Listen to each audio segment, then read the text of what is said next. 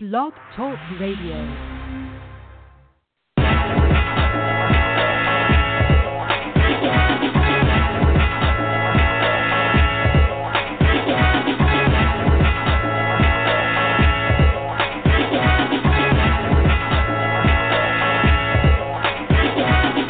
Welcome to Blog Talk Radio. Keisha Green, that's my lady, yo. 8 to 10, tune in, it's the way to go. Educated author with major goals. Up and coming right here, you at the place to be. It's the boys get mentored and it's all for free. Ooh, and you know where it's at. With Miss Green on the right side of the chat. I write with a purpose, so everything is worth it. An educated platform, something you can work with. Readers, yeah, come over here. Come and get the info from some of your peers. Well, open line, yeah, we got open ears. Talk what you love and express what you fear. Afraid to lose, but born to win. Hey, Miss Keisha, yeah, what time to go win? Come on.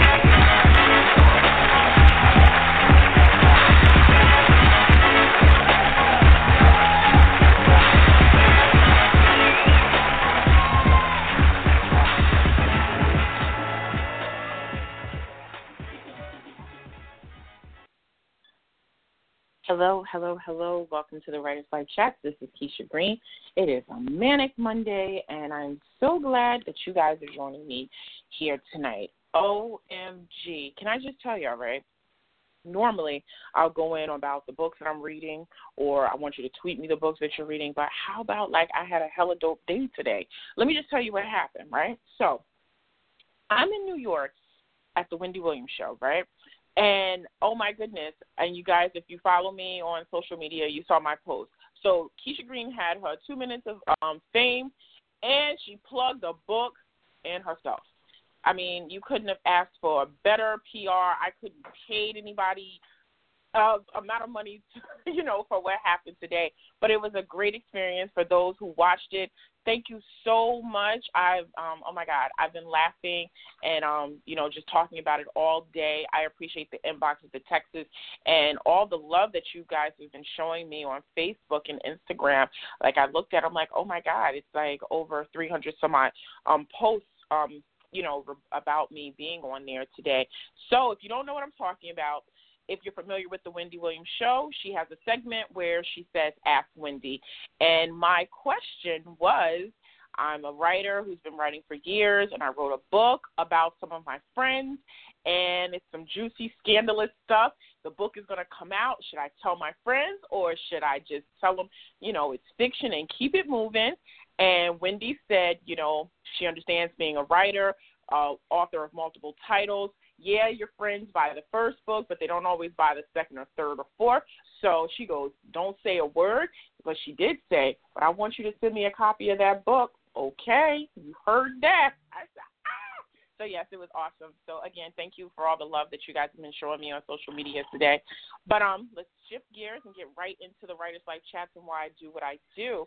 Tonight we'll be chatting with Dawn Michelle Hardy, who is a publicist as well as a literary agent. So tonight, guys, of all shows to tune in, this is definitely the show you do not want to miss, because Dawn will be talking about self-publishing, what the majors are looking for when submitting your manuscript to acquisition editors at major publishing houses, as well as what she does as a publicist and so forth and so on.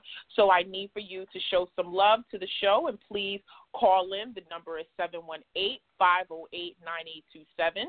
Also, if you'd like to post your questions in the chat room, please do so, but you do have to make a profile on the Blog Talk page radio. Otherwise, you'll just be able to read the questions, read what's going on in the chat room, but you won't be able to post questions. Or if you don't want to do that, you can tweet me on Twitter at Keisha Green. I will read the questions live on the air, so no worries about that. So there's all ways to get connected. Again, the number is 718-508-9827, and that is the number to call in to chat with myself or Dawn Michelle tonight on the show. For those who do not know who Dawn Michelle is, I'll just give you a little quick tidbit. Dawn Michelle Hardy has been called the literary lobbyist by Ebony magazine for her ability to help authors reach their readership using strategic promotions, win awards, and garner national and local media attention. She has dual roles in the book publishing industry as both publicist and literary agent. She founded her own company, Dream Relations. In 2011, she joined Serendipity Literary Agency, where she aids in shaping the careers of platform writers. So, listen, you do not want to miss tonight's show. I mean, seriously, again, like I said, as an aspiring writer, this is the show for you. An author already published, you might have self-published, but now you want to shift gears and you might have dreams of being with the major. For those who do not know what I mean when I say a major publisher, meaning, you know, your Simon & Schuster, your Random House, you know, all of that, your Defina, your Kensington, all of those great publishing houses. In order to go to those levels, you do need to have a literary agent and have to have an awesome manuscript. So Dawn will be on the line shortly to tell us what those things are that, you know, those publishers look for, what she looks for as an agent before she, you know, signs on to be the agent to represent the author. I know social media makes it look really easy for a lot of people where it's like, oh, my goodness, one day they had a dream of writing a book, and then the next day it's like, oh, I got a book, but you don't see the behind the scenes, and it's a lot of blood, sweat, and tears. There's a lot of hard work. There's a lot of rejection letters. A lot of, you know, it's just a lot that goes into it. So I tell my clients and anyone, you got to have thick skin in this industry as a self-published author, because you'll get a lot of no's before you get a yes. And you have to take this serious. And not even to plug my own book, Books Are a Business. Once you treat your self-publishing journey as a business, then things will take off and you will see yourself not making the mistakes you were making before, and things will be a little bit sooner. I say all the time that self-publishing is not hard. It's just if you're listening to a lot of people giving you a lot of different information, it can confuse you and cloud your judgment. So you might want to do what Susan said. You might want to do what Ted said. You might want to do what Kelly said. And then ultimately you end up listening to someone else. You got full in your head and you don't know who to choose. So then you get on Facebook, you ask a group that says, you know, it's a group geared towards self-published authors like yourself, and then you get a fifth opinion and you're more confused about the process before you even ask anybody. So I'm trying to tell you, you know, just treat it like a business. Invest in it. Invest in yourself. That means if you are thinking about sending your manuscript over to a publisher, make sure you're putting your best foot forward, in the sense being that you have that manuscript properly, professionally edited. Not someone who just took your manuscript and ran it through the spell check on Microsoft Word, or someone who ran it through Grammarly online. A real editor. There's different levels of editing. So you want, you know, the copy editing, your developmental editing, you know, and so on and so forth. So you want to make sure that you are putting your best foot forward and understand the roles of the editor and what to expect, because a lot of times people think that the editor is just this miracle worker of words and they're just going to make your story pop. Well, if the story wasn't that great to begin with, there's only so much work the editor can do. And that goes tying in with Dawn Michelle, where she's an agent. So she's going to look over that manuscript and she's going to critique it more so than that editor critiqued it, and let you know what the publisher is looking for, why they wouldn't take yours, and, you know, everything else. So, again, this is a great show. I'm super excited. Please have your questions ready. Also, when I take your call, if you're just listening, please say you're just listening so I can get on to the next call and we're not just sitting there listening to that, you know, that dead air. Poster, if you're shy, that's okay. No problem. Inbox me on Facebook, tweet me, go in the chat room and post them. I promise you I will read them on the air and try to get as many questions in as possible. So let me just shout out the phone number again for the show. It is 718-508-9827. Oh, I just said a mouthful. Oh, my goodness. But let me also, before we even get Dawn on the line, I want to let you guys know that tonight's show is sponsored by Concepcion Multi-Services for all your typing, proofreading, and editing needs. Angela Concepcion is a proofreader and a typist, and if you need your manuscript typed up or proofread, or you have a project you need a beta reader, definitely reach out to her. She can be found on Facebook under Concepcion Multi-Services. She does a great job, speedy turnaround, professional service, and reasonable rates. And we all know that when it comes to this book stuff, we got to count those coins and we got to spend it wisely. So we don't want to, spend an arm and a leg, but we want quality. So yes, again, tonight's show is sponsored by Concepcion Multi-Services.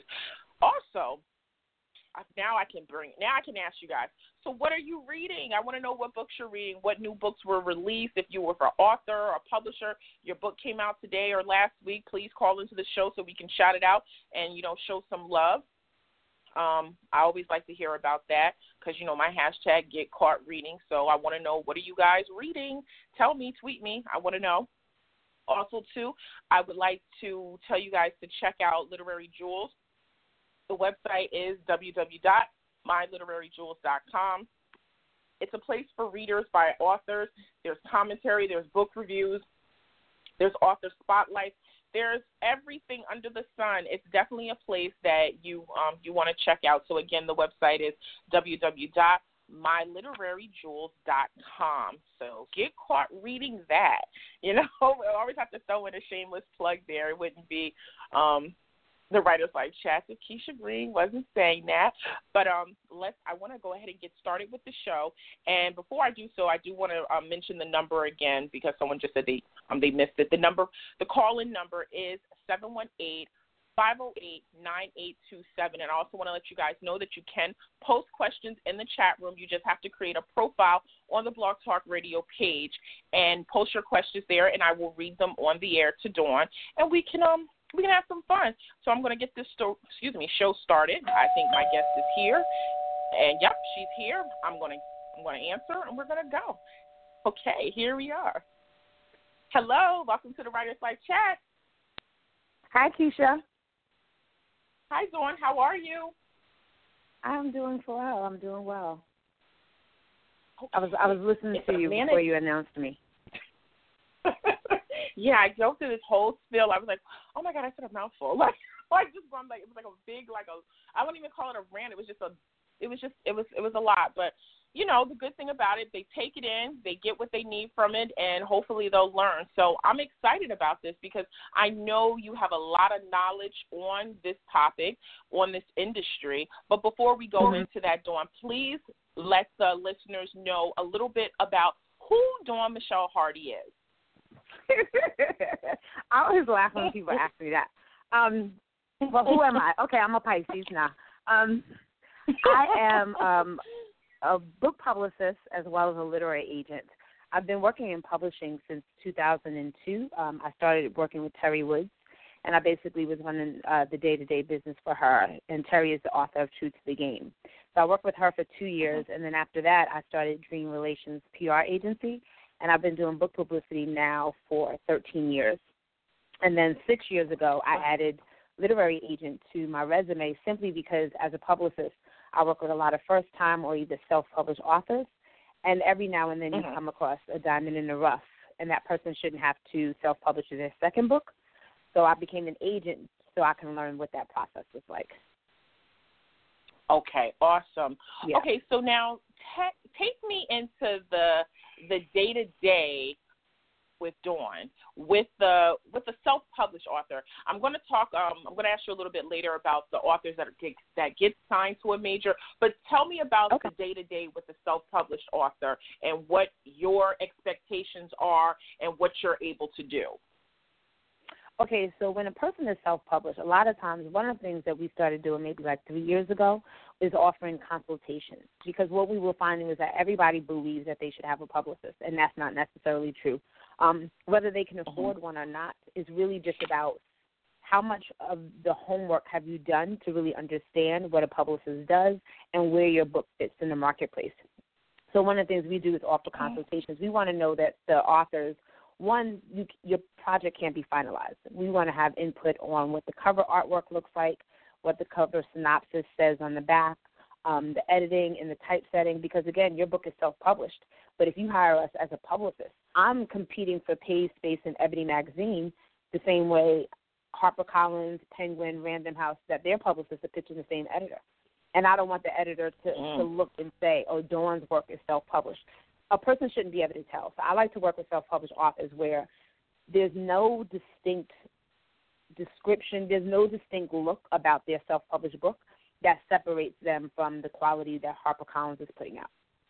So for me, I really want to know that the author has done their due diligence, and that's why we started doing the consultation. So we basically break down, like, okay, I see that, you created your cover this way, but here are some things you should consider. The back cover synopsis is too vague, and it doesn't really leave the reader with any type of emotions that they would want to commit to a sale, basically. So those little things, before you hire a publicist, is little tidbits like that we want to make sure that the author is aware of, because they need to know what they're up against. You want publicity, you want to be on this radio show, you want to be in this magazine. Is your product even worthy of that? That's extremely important, because it manages expectations. Now, I'm not a bad publicist because I can't get you in a magazine. Maybe it's because your synopsis has a whole bunch of typos in the back. These are things that they look at. We're all media people. Everybody writes for a living. Some people write books. Some people write magazine articles. So making sure that the content is well written and that it looks good, because that's the business that we're all in. So it's important that self-published authors, the earlier on that they can come and at least have the conversation, so that when they're designing the cover, that's a good place to start. Yeah. Okay. So I guess that pretty much kind of answers my second question, which would be, what are some of the mistakes that you see with self-published authors? Because I know you mentioned that if they're, if you're competing for ad space in a magazine, you don't want it to look homemade. You don't want it to look self-published. Yes, so for you to say that, that's coming from experience of what you've seen over these years. And I'm not going to dispute it. There's a lot of covers that do have a look that say, okay, I just got Photoshopped versus you paying for a graphic designer. And no disrespect to anyone, because, you have to start somewhere, but you can't you can't do that and then wonder why, like you said, well, no one's buying my book, I can't get ad space, I can't, all of these other things. So let our listeners know a couple of, common mistakes that you see. Okay, so when it comes to the book cover, there's two things that, I don't know, maybe 5-7 feet away from the book, you should be able to clearly see what the title of the book is and who wrote it. And a lot of times, I've seen covers where the graphics is so busy, and then it's like, well, what is the name of the book? Because they wanted to put the words in some type of, strategical, angles and, make it a shadow on the words. And I'm just like, no, clearly, what is the title of the book? If I can't say True to the Game and who's the author, Terry Woods, I shouldn't have to try to figure out the word game because it's mixed into some graphics. So a lot of times I find that when they're doing their own cover or based on covers that they've seen, in an effort to be original, it becomes messy. The fonts are niche match. The graphics is too crowded. Everything doesn't have to go on the front cover. If there's a story that you're telling based off of the graphics that you're using on the cover, sometimes that could continue onto the back, because a lot of times if you look at books and open it up, is one big picture that takes front and back up. A lot of times I find published authors want to put everything on the front, and it's just too messy. Right. They're not clean. They're just not clean. Okay. A lot of times you see. And again, I am on the NAACP Image Award Committee, so I get 45 submissions, all fiction, and it could be from self-published authors. There's clearly a difference in the majority of the self-published books versus the ones that the major publishers are putting out.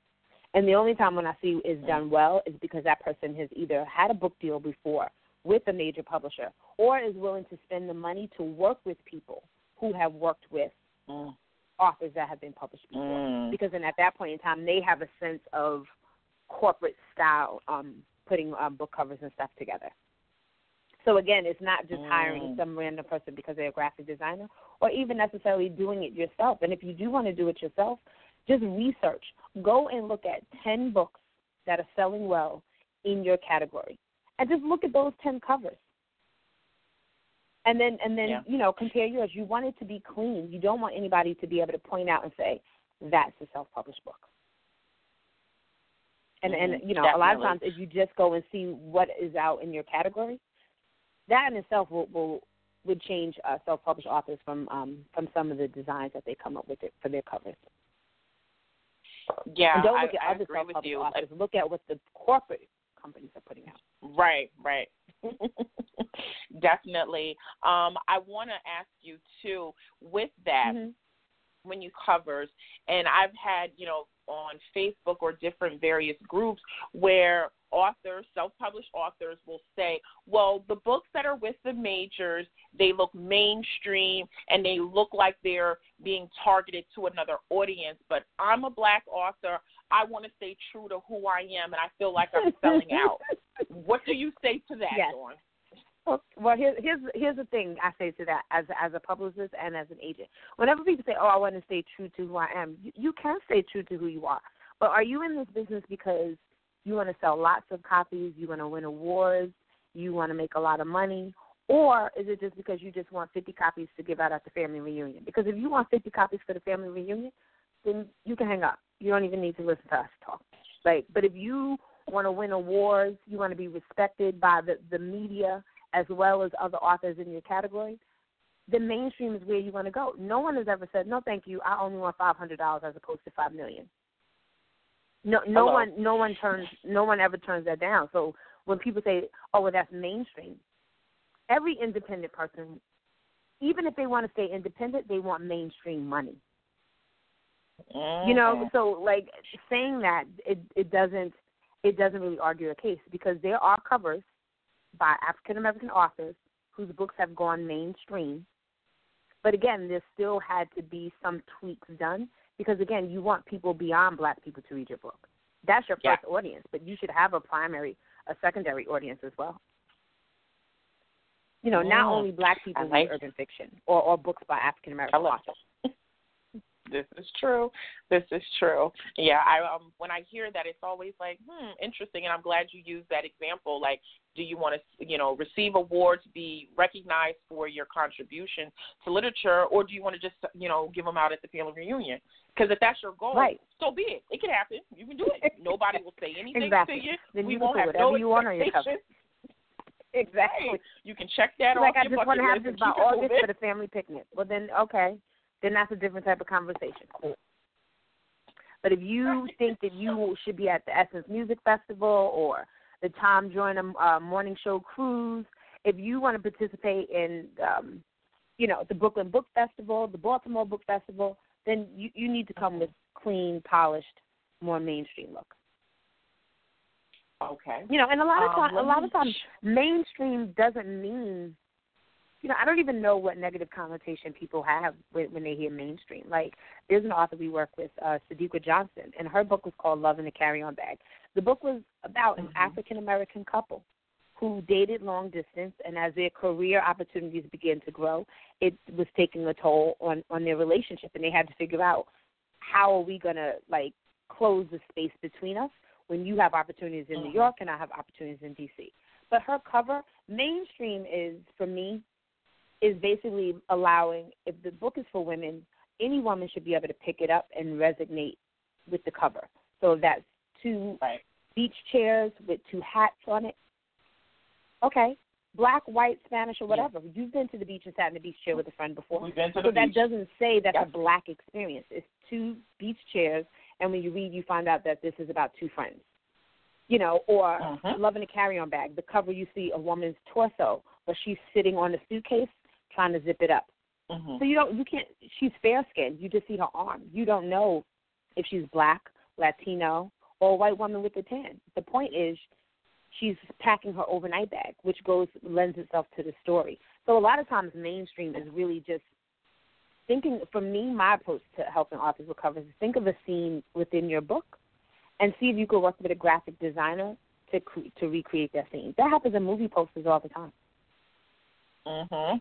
You're right. You're you right. know, so Definitely. So there is a way to do it without feeling like, oh, this cover is too white or too mainstream. Because to me, I think when people say mainstream, that's really what they mean. You know, right. And I think putting items on the cover as opposed to people is always a good way, because again, anybody can relate to two beach chairs. Now, if I put a black woman there and she's in some short shorts, like now you're making it now a white woman is not necessarily going to like gravitate to that for her summer read. But again, two empty beach chairs with two women's hats on the back, that's not really. Definitely. You still have to read the story and come up with your own imagination on what the characters will look like. Definitely. You just want people to you want people to be able to relate to the image. Definitely, I totally agree with you. So now that answer and the previous answers, it was more so like with the literary agent hat that you're wearing and with the publicist hat. A lot of times, people want a publicist, or they want someone who can, promote their brand and give them exposure, this, that, and the third. As a publicist, I want you to dispel some of the myths that people have when they hire a publicist, kind of like when I was saying earlier about the people who think editors are like a miracle worker with words. They're just going to fix it and make it perfect. What do you come across as a publicist where you're like, no, not what I do, that type of thing? Well, a lot of times, now social media is like the newest division in most PR agencies. But if you're self-published, I don't think you should be hiring somebody to do social media for you, because that's the low-hanging fruit. That even if you hired an agency, somebody fresh out of college is basically running the social media. And once you learn like the tricks and how to get your content out there, that's something that you can do on your own. A lot of magazines that people grew up on are folding and they're going digital.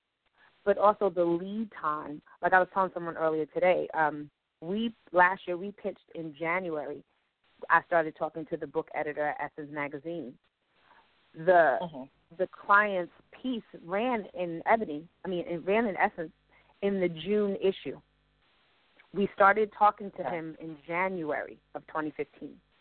She was in the June 2015 issue. So that's 6 months apart. Okay. So if you come as my client in May and your book is coming out June 15th, you will not be in any summer issue of any national publication, because all of those publications are already closed and already at the printing press or in boxes being distributed to bookstores and magazine shops throughout the country. It's over. You missed it.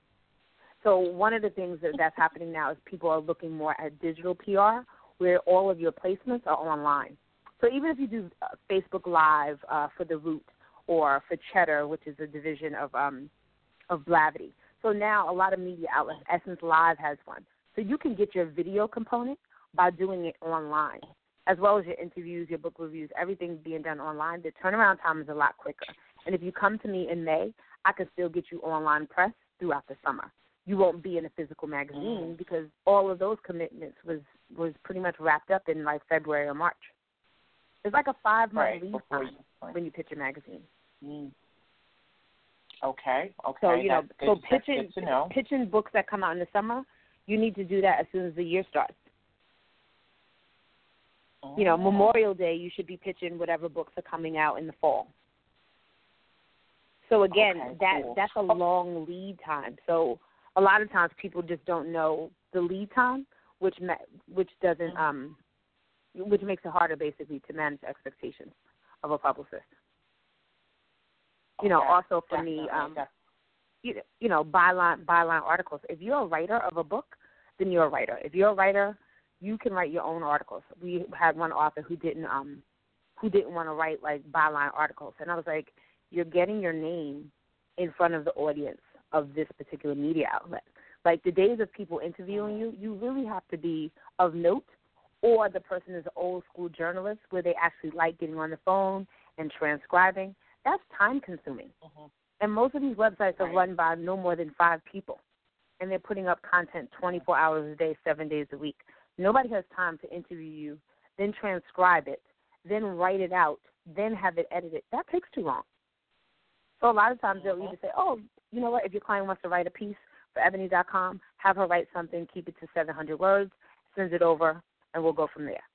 A lot of exchanges happen that way. Or I'll send you these 7 questions, have your client fill it out, and email it back to me, and then I'll edit those 7 questions into a piece. But getting on the phone and someone interviewing you about your life, that's so old school, and while it is pleasant to be interviewed by other people, no one has really a lot of time to do that anymore. So the self-published author that's looking for people to get on the phone and want to interview them, no one wants to do that. No one has the time to do that. Right, definitely. Okay, so then that's right. If you want those type of interviews, you got to do radio. Yeah. Okay. Oh wow, this is. Oh my goodness, Dawn. This you're dropping so many jewels, and I'm looking at the switchboard, and I'm about to go into that segment and take some calls. Okay. Because these are some jewels, and I hope the listeners, you got your pen and pad out because she's dropping them. I'm going to take a caller now, area code 916. Hello, welcome to the Writer's Life Chat. Who's this? 916, you there? Just listening? I'll put you back in the queue. All right, back in the queue you go. What area code is 916? Okay. I'm about to Google it, actually, because I was looking where is that? 916 area code. Let me just say this, too, for the listeners. I'm going down the switchboard, the call list, and if you're just listening, please say you're just listening so that I don't take your call and, dead air. Don't like dead air. So I can go on to the next one. 916 is Sacramento, California. All right. Oh, wow. Well, thank you, Sacramento, for tuning in. I appreciate it. There's nothing wrong with that. Let me go on to the next. Are you able to share in the chat room the Ebony link? Because I think that would be helpful to listeners. So if you wanted to share that with them, you can. Yeah, I will. I definitely will do that. For the people that are that are in the chat room, I see there are some guests. If you want to go ahead and create a profile, you can do such, and then I'll be able to ask questions from what you read from that article. So we can, while we have Dawn still on the show. But let me go on while I'm doing that. Let me take the next call. 678, I'm taking your call. Hello, welcome to the Writer's Life Chat. Who's this? I think that's Atlanta. Is 678 Atlanta? Yeah, I believe so too. 678, are you there? Hi. Scared, guys. It's nothing. It's okay. It's okay. Dawn is not going to bite. Just ask your questions, but I will put you back in the queue as well, 678. All right. Uh-oh. Dawn, don't hurt. And listen, they don't want to talk, but that's okay. That's okay because she's giving a lot of knowledge, and if you just tuned in, the show will be archived, so you can go back and listen, replay it, and so forth and so on, so it's no problem with that. So let me ask you, Dawn, with the business that you're in and literary, you have to have a passion for it, or this would be, become something tedious to you. Yeah. What are your long-term goals? What are my long-term goals? Oh, my gosh. I feel like every 18 months I have to tweak it a little bit. Okay. Long-term, I really would like to be able to explore and make a lucrative career doing book to film. That's book to film, book to television, but book to screen is the direction that I would like to go in. That process is even longer than the production process of a book. So it's just a matter of if I have the stamina for it, but book to film is the direction I would like to go. Having authors who either get a show, or their writing becomes a show or becomes a movie. Mostly shows. I mean, I know how big it is to do. It's a process to really get a film and get that greenlit. But there's a lot of content out there that I think can make for great sitcoms and cable network shows. Definitely. So that's cool, because that would definitely be a good transition. Let's say you had a client, Jane Doe, you helped her with her book deal with a major, and now it goes on to be a cable series or a movie. Like, that is awesome because you watched Jane blossom into this, this powerhouse. Yeah. So, well, one of the things, I have cool. two female authors that I work with, and they've done novels. And at one point in time, one of the authors, when her first book came out, it was so long ago that ebooks wasn't a thing. So she actually has her ebook rights and the rights of the book, because it's been over 15 years, so she's gotten her rights back. So what I'm doing is going to clients that have self-published works. Either they were with a major and they got their rights back, or their first project was self-published, and those are going to be some of the first books that I would basically take to Hollywood to see if we can get TV or TV or film, because I already know the author, I know the story, I know that the authors have press, I know that they've built a brand. So at that point in time, we just go to the next level, because they have everything I need for me to actually now go into a room and start talking about the project. Okay, awesome. Yeah. Okay, so let me ask you this. Are you accepting new clients? Yes. Mostly with nonfiction. When it comes to novels, right now I'm definitely looking for projects that would be our big summer reads. But again, knowing that, if we don't sign someone until like February, March for that, the likelihood of them being inside of the magazines is slim. However, we have the whole summer to get them as much digital and radio and just like summer event opportunities. The earlier you come to us, the easier it is. Because a lot of times when these festivals and stuff, when they end, maybe within a month they're already on to the following year. So when you start seeing flyers like, oh, wow, Terry McMillan is going to be the featured author at XYZ, that decision was made 2 minutes after the last event. So, again, you can't come in May saying, my book comes out in June and I want to be a featured author. At that point in time, the featured author spots are already filled. Maybe you might pay to get a table, and we don't like for clients to do that. So, again, it's about coming to us sooner than later, even if you just come for a consultation. Part of the consultation is basically putting together a production timeline so that you can step away and say, okay, this is what the next 6 months would look like for me financially and time-wise. If I'm to achieve said goal. That's basically what we do. We just want people to have a full understanding of what the heavy lift is in front of them and just make sure that their expectations are manageable. Okay. All right. That leads me into another question, because obviously being an agent, you work with the major publishers, and so you know what this publisher might be into and, looking for versus the other ones. But I'm trying to figure out how I can ask this where you can give not so much a generic answer, but just an answer that would give the listeners an idea of, okay. Are you about to ask me about how much advance people get? No. Oh. No. I'm about to say, because that's a common question, and there is no generic answer. No, it could be from zero to millions. No, I was basically just going to ask, for example, say Kensington is looking for interracial romance and contemporary women's fiction, but you know that Dafina wants paranormal or whatever the case may be. Knowing this information, you are able to, tell your clients this, obviously.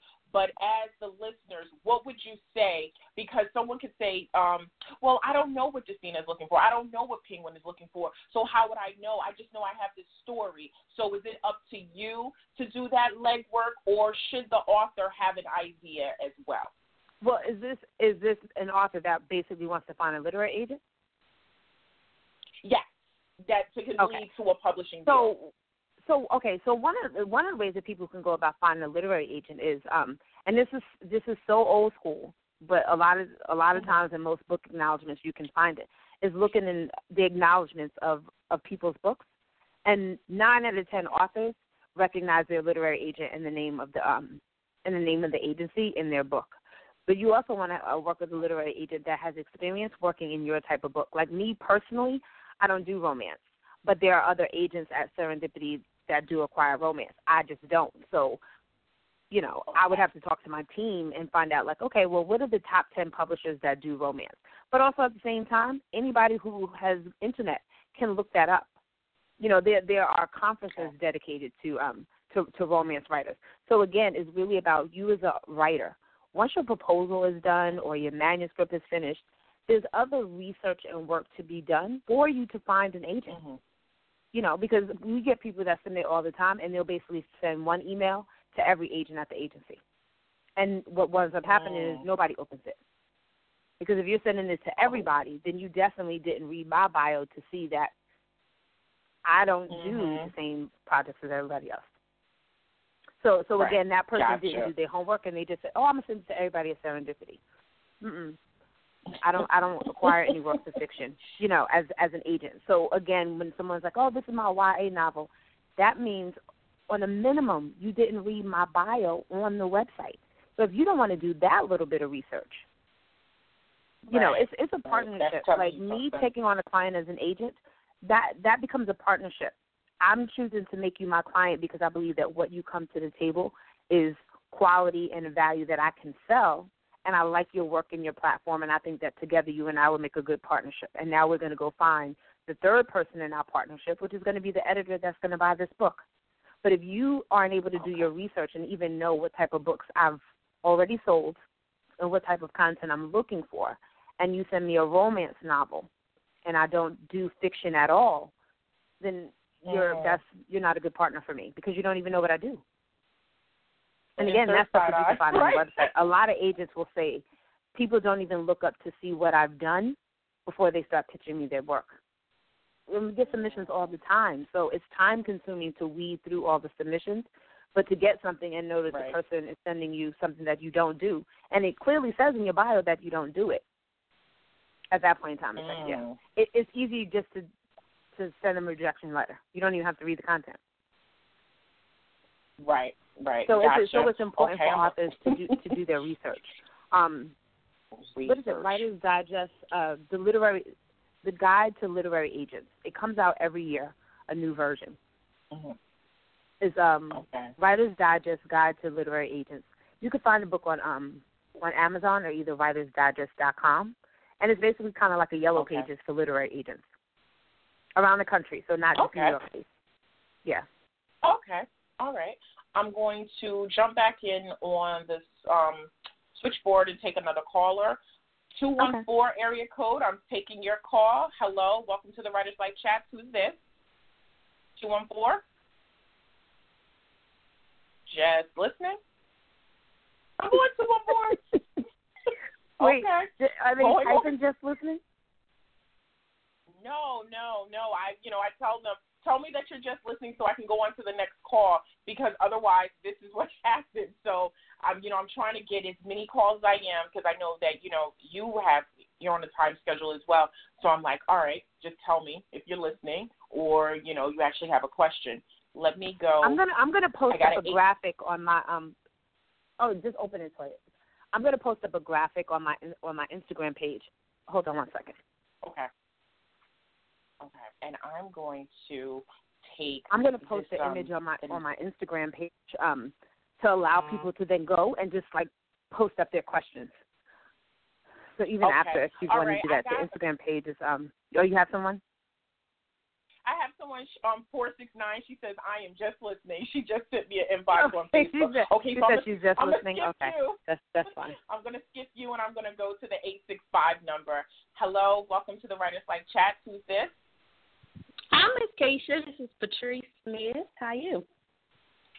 Hi, Patrice. How are you? Good. How you doing? Congratulations on your TV debut. Right. That was funny. You on TV? I had a good time. Congratulations. it was so totally unexpected. When I tell you unexpected, I was just there going with my niece, and then they asked me, did I want to ask a question for the Ask Wendy segment? And I'm like, okay. And I asked for some advice, and they picked my question. Lo and behold, now Wendy's asking me, and I'm like, oh, wow. Okay, so there it was. But, yes, my 2 minutes of fame, it was fun. I had a great time. I was nervous. But, but thank you, Patrice. Thank you for watching it. Then I do have a question for Miss Hardy. Oh, my God, please call me Dawn. Miss Dawn, I'm sorry. Yeah. What's your question? Does platform mean established? Because I did go on Serendipity and look at your bio for associate agent and what you're looking for, and it says you're looking for platform-driven general narratives. Is that established? So established as far as you as the writer? Right, like you've got something now, you've got a buzz already, or do you generally work with people right out of the gate? No, as an agent, I prefer so that line in my bio, platform driven general narrative, is basically like, did you already come to the table with the platform? Like, for example, we worked with an author. His name is D. Watkins. So now D was already writing for Salon, and he was writing about just a lot of things that he was seeing in pop culture, in the urban world, with police brutality and injustice. He was able to get a book deal, and it was a series of essays, and a lot of those essays had already gone viral, and people were familiar with his work online.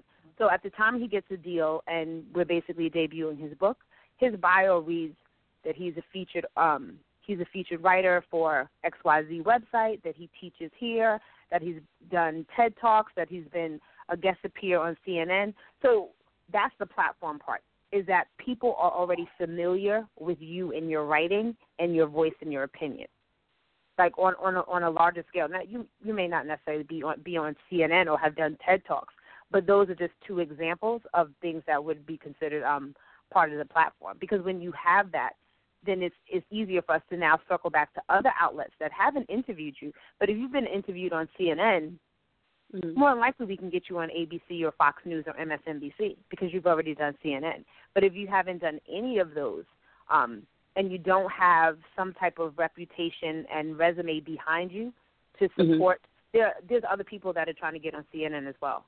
So, again, just everyone is competing for said space, whether it's said space on TV, to get the book deal, to get inside the magazine. So the people that come to the table with a hearty readership, as well as just quality placements and things that they've already accomplished before they come to you, it just makes it that much easier to work with them.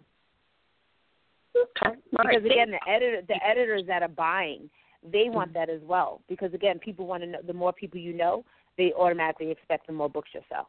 So if you have an article that goes viral because you wrote about Allen Iverson, a former NBA player who's now broke, and 20,000 people took the time to share that article, and Allen Iverson himself is already an NBA basketball player that everybody knows.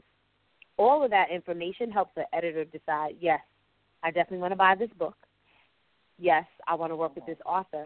And now we also can make a decision on how many books we need to print based on the popularity of the subject matter as well as the platform of the person who's writing this book.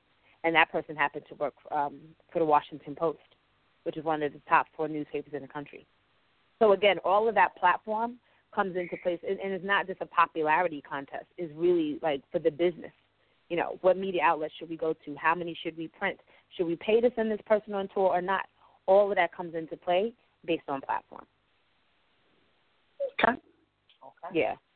All right. And it goes for novelists as well, but more so nonfiction is very important. Like as an agent that only acquires nonfiction, you have to have a platform. And because I'm a publicist, I know what that looks like. So you have to have a platform for me to represent you. And it can only grow from there, but you have to come to the table. It can't just be, I have a passion for writing, but I've never done anything else except write. That won't be enough for me. There are agents that, that look for that raw talent, but again, even they know that without a person having a platform, it's the difference between, if all things being equal, you're an agent, your client has good writing, the editor loves it. I have a client that has good writing and the editor loves it, but my client has a platform and yours doesn't. 9 out of 10, the book deal is going to go to me. Simply because, again, that becomes the tiebreaker. If all things are equal, writing and everything, whoever has the larger platform and has the potential to sell the most books is the one that will wind up with the deal. It wasn't always like that, but within the last 10 years, it's... I'm sorry, what did you say? The game has changed. Yes, it has. Oh my goodness, Patrice, do you have any other questions? No, that was it. That was good. The TED Talks are huge. I love the TED Talks, but no, that was good. I just really. So are you writing fiction or nonfiction? I'm doing early entertainment fiction. Okay. Yeah, and I haven't even with fiction, there's a website you should check out. It's called Wattpad, WATTPAD.com. Because so that's an online platform, but a lot of agents are finding talent on Wattpad. So basically, you don't even have to have a completed book. You can have the first 3 chapters of a book up. You can start an account, choose your genres, and then you can begin to put your sample chapters up there. Readers are already on there looking for content that they like to read.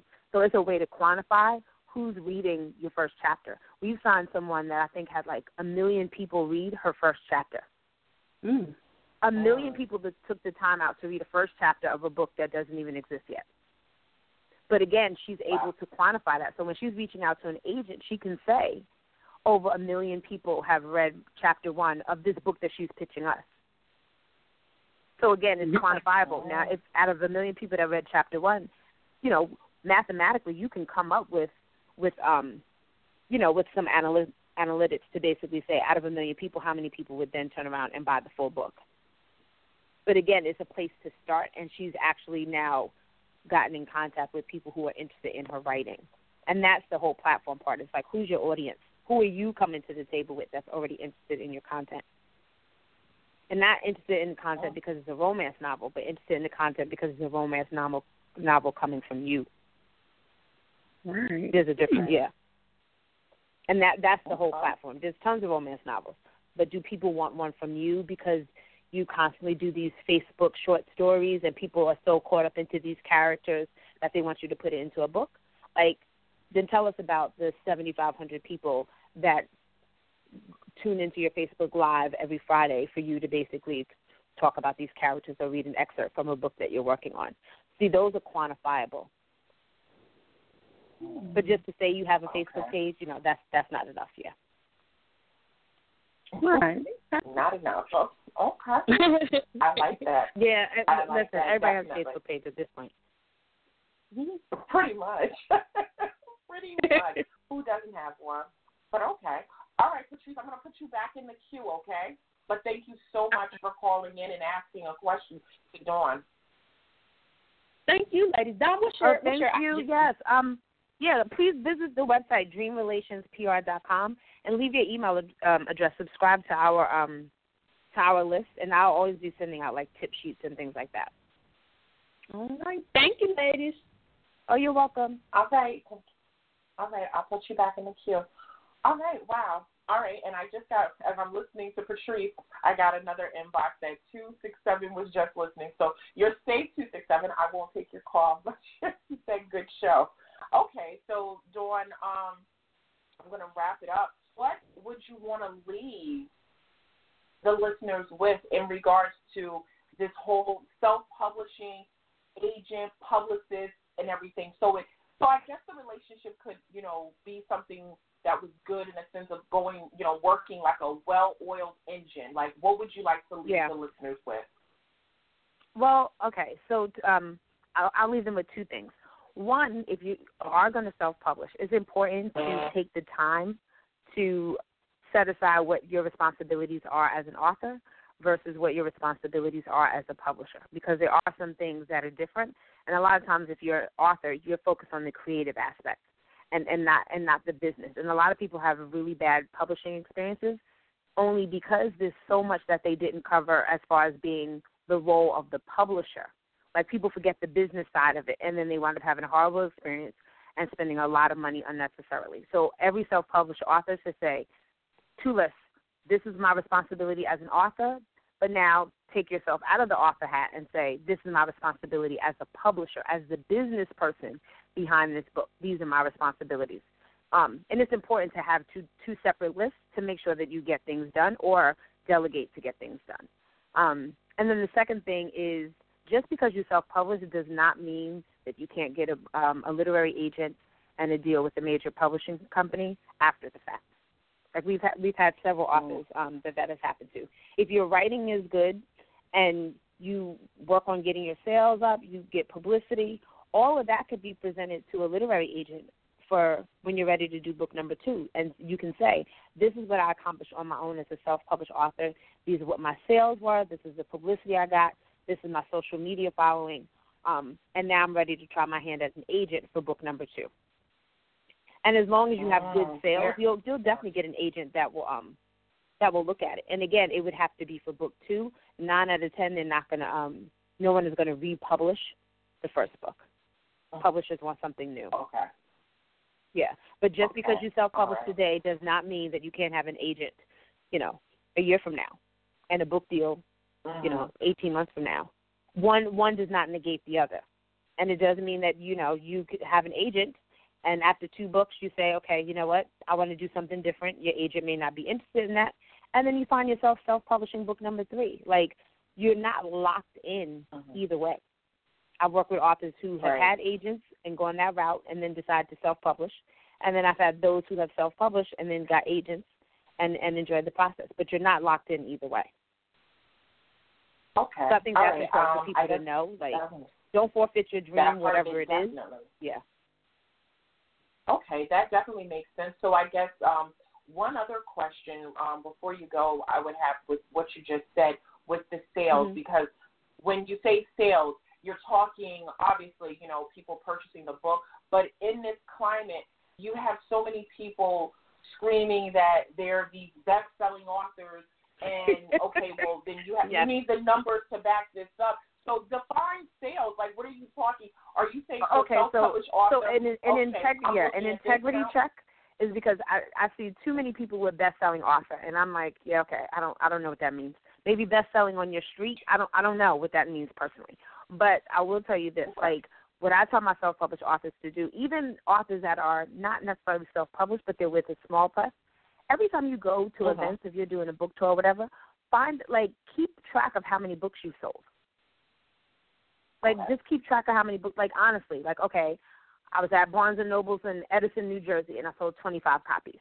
I was at Black Girls Rock Picnic, and I sold 65 copies.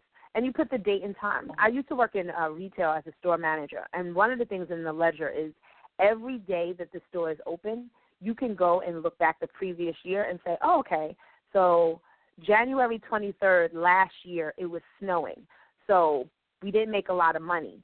So that now is basically your projection for how much money you should make today, even though it's not snowing. And then whatever you do today will be used to reference for next year in 2018. So keep track of where you go. Was it a large event? Was it a small event? Was it publicity involved? And then how many books did you sold? That's an honest way to that's an honest and simple way to track. And obviously, if you're on Amazon, then you get your royalty statements, and we can get numbers from there. But when you're self-published and all the books are literally mostly hand-to-hand, outside of ebook, that's the honest way to keep track. And if people are ordering from your website, then that's another way to keep track, because at that point in time, you could just retrieve the emails. But they want an honest accounting. They're not expecting you to say you sold 25,000 copies. Like, they just want an honest accounting. We know what's considered a good a good run. And there's really no number that people are wedded to. You just know based on the type of book. Like, I had a self-published author sell 1,000 copies in her first month, but we also had a client whose book came out of Simon & Schuster the same month, and her co-writer, they sold 1,000 copies.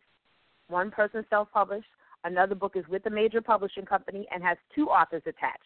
But in the first 30 days, their book both came out in March of 2012, and the first 30 days for both of those books, they sold 1,000 copies each. So it's really just, it's really about the grind and the hustle. Because the self-published author, all her books were in the living room. And she had her husband and her children to help her out. These other 2 authors have the whole marketing machine and Simon & Schuster and everything behind them. They both still produce 1,000 books in 30 days. So it's not really, there's no bucket list number that you have to reach. It's really just how many can you sell in the shortest amount of time. Now if you sell 6,000 in 6 months and you're self-published, That means you're selling 1,000 books a month. That's decent, knowing that you have no distribution. Right. You know, that's decent. Exactly. Those numbers might not fly if you're with HarperCollins because they might be expecting a lot more than that, especially since there's national distribution involved. But when all the books are in your living room or in your garage and you sell 1,000 a month consistently for 6 months, that there's cause to have a conversation. There you have it. All right. Well, Dawn, I want to thank you so much for being on the Writer's Life Chat. As always, guest, you're welcome to come back anytime, drop some jewels, give some insight or any of your endeavors that you're doing. But this was cool, and I appreciate it so much. Oh, no problem, Keisha. I loved it. And just for, like, social media, the website, everything is Dream Relations PR. Dream Relations. And I definitely answer questions on social media. Yeah, I definitely answer questions on social media. People can leave comments, subscribe to the website. But this year I'm being more mindful to share a lot more because I see how much people really need it. So I'm going to be doing a lot more. So I definitely will be back. I'll definitely be back with you. Okay, cool. All right. Thank you so much, Dawn, and take care and have a great rest of your evening. Thank you so much, Keisha. Have a good one. You too. Bye-bye. Wow, that was dope. If I have to say so myself, I want to shout out everyone who was just listening. I appreciate it. The ones that inboxed me, the ones that didn't. I appreciate you guys tuning in. Dawn gave a lot of jewels, and if you weren't paying attention, please go back and listen to the archive at www.writerslifechat.com because OMG, like, for real, like, I got some questions. I was listening to her, and I have some notes that, you know, that I can fine-tune some things in regards to what I do and to help my clients. So you know how it is over here on the Writer's Life Chat. Caring is sharing, and this was super, super good. So thank you guys for tuning in. I appreciate it. I will be back in about 2 weeks, and we'll be talking more about literary, but we're going to put a focus on book clubs and literary events, the pros and the cons, because a lot of people, you know, they talk about literary events and they want to attend them, but they want to know, is it worth it for me to go, rather it be something that's local or something traveling. So we're going to talk about literary events and book clubs. You know, how do you get your book, you know, pitched to a book club to be featured, this, that, and third. Tune in. 2 weeks. We'll be back, same place, same time. But as always, I thank you so much for tuning in. And that's it. I'll see you guys later. Bye.